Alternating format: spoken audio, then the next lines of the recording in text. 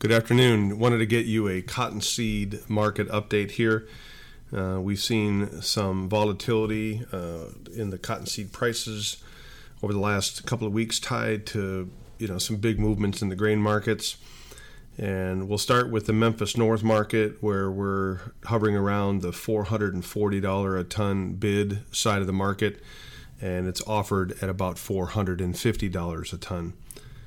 For new crop there, it's bid at $335 a ton and offered at $350 a ton.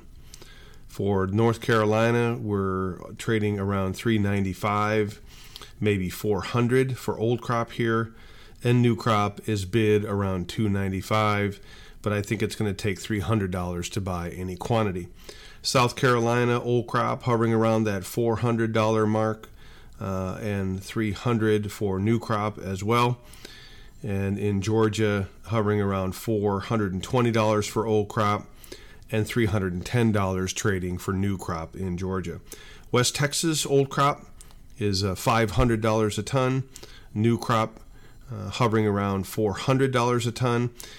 These are really high prices, and trading ranges have expanded, so on any given day the market can move $5, $10, or $15, and that's what happens when you end up with a very thin, illiquid market, and that's the one we're in. As far as the demand goes, exports for containers are slowing dramatically here as Australia is starting to take over the world export demand.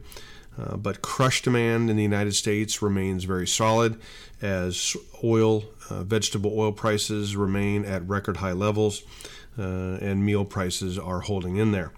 The dairy market also is experiencing reasonably good demand.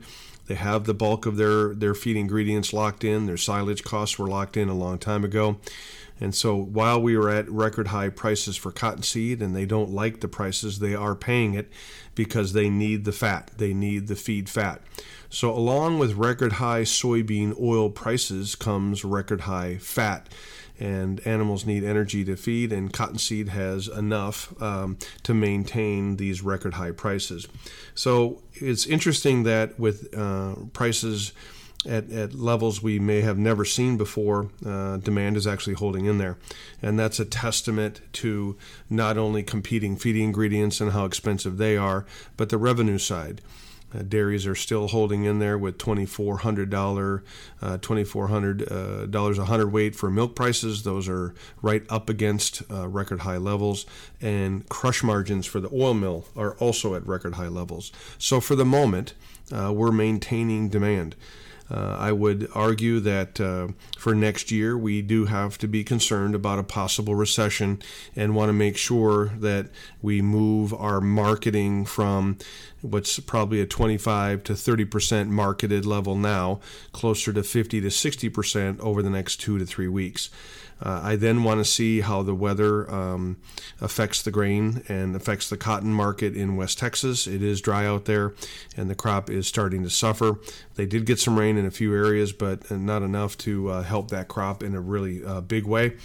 But it's really the driver of the grains and the fuel prices that will continue to keep a bid under seed prices, I think, going forward.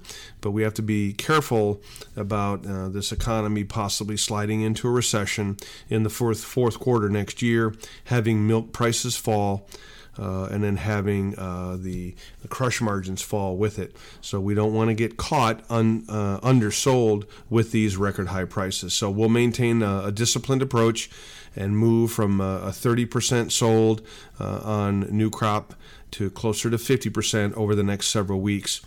And we'll keep an eye on any volatility that would give us an opportunity to advance those sales closer to 60 or 70% sometime in the month of July. That's the update. Hope you have a great day. We'll talk to you soon.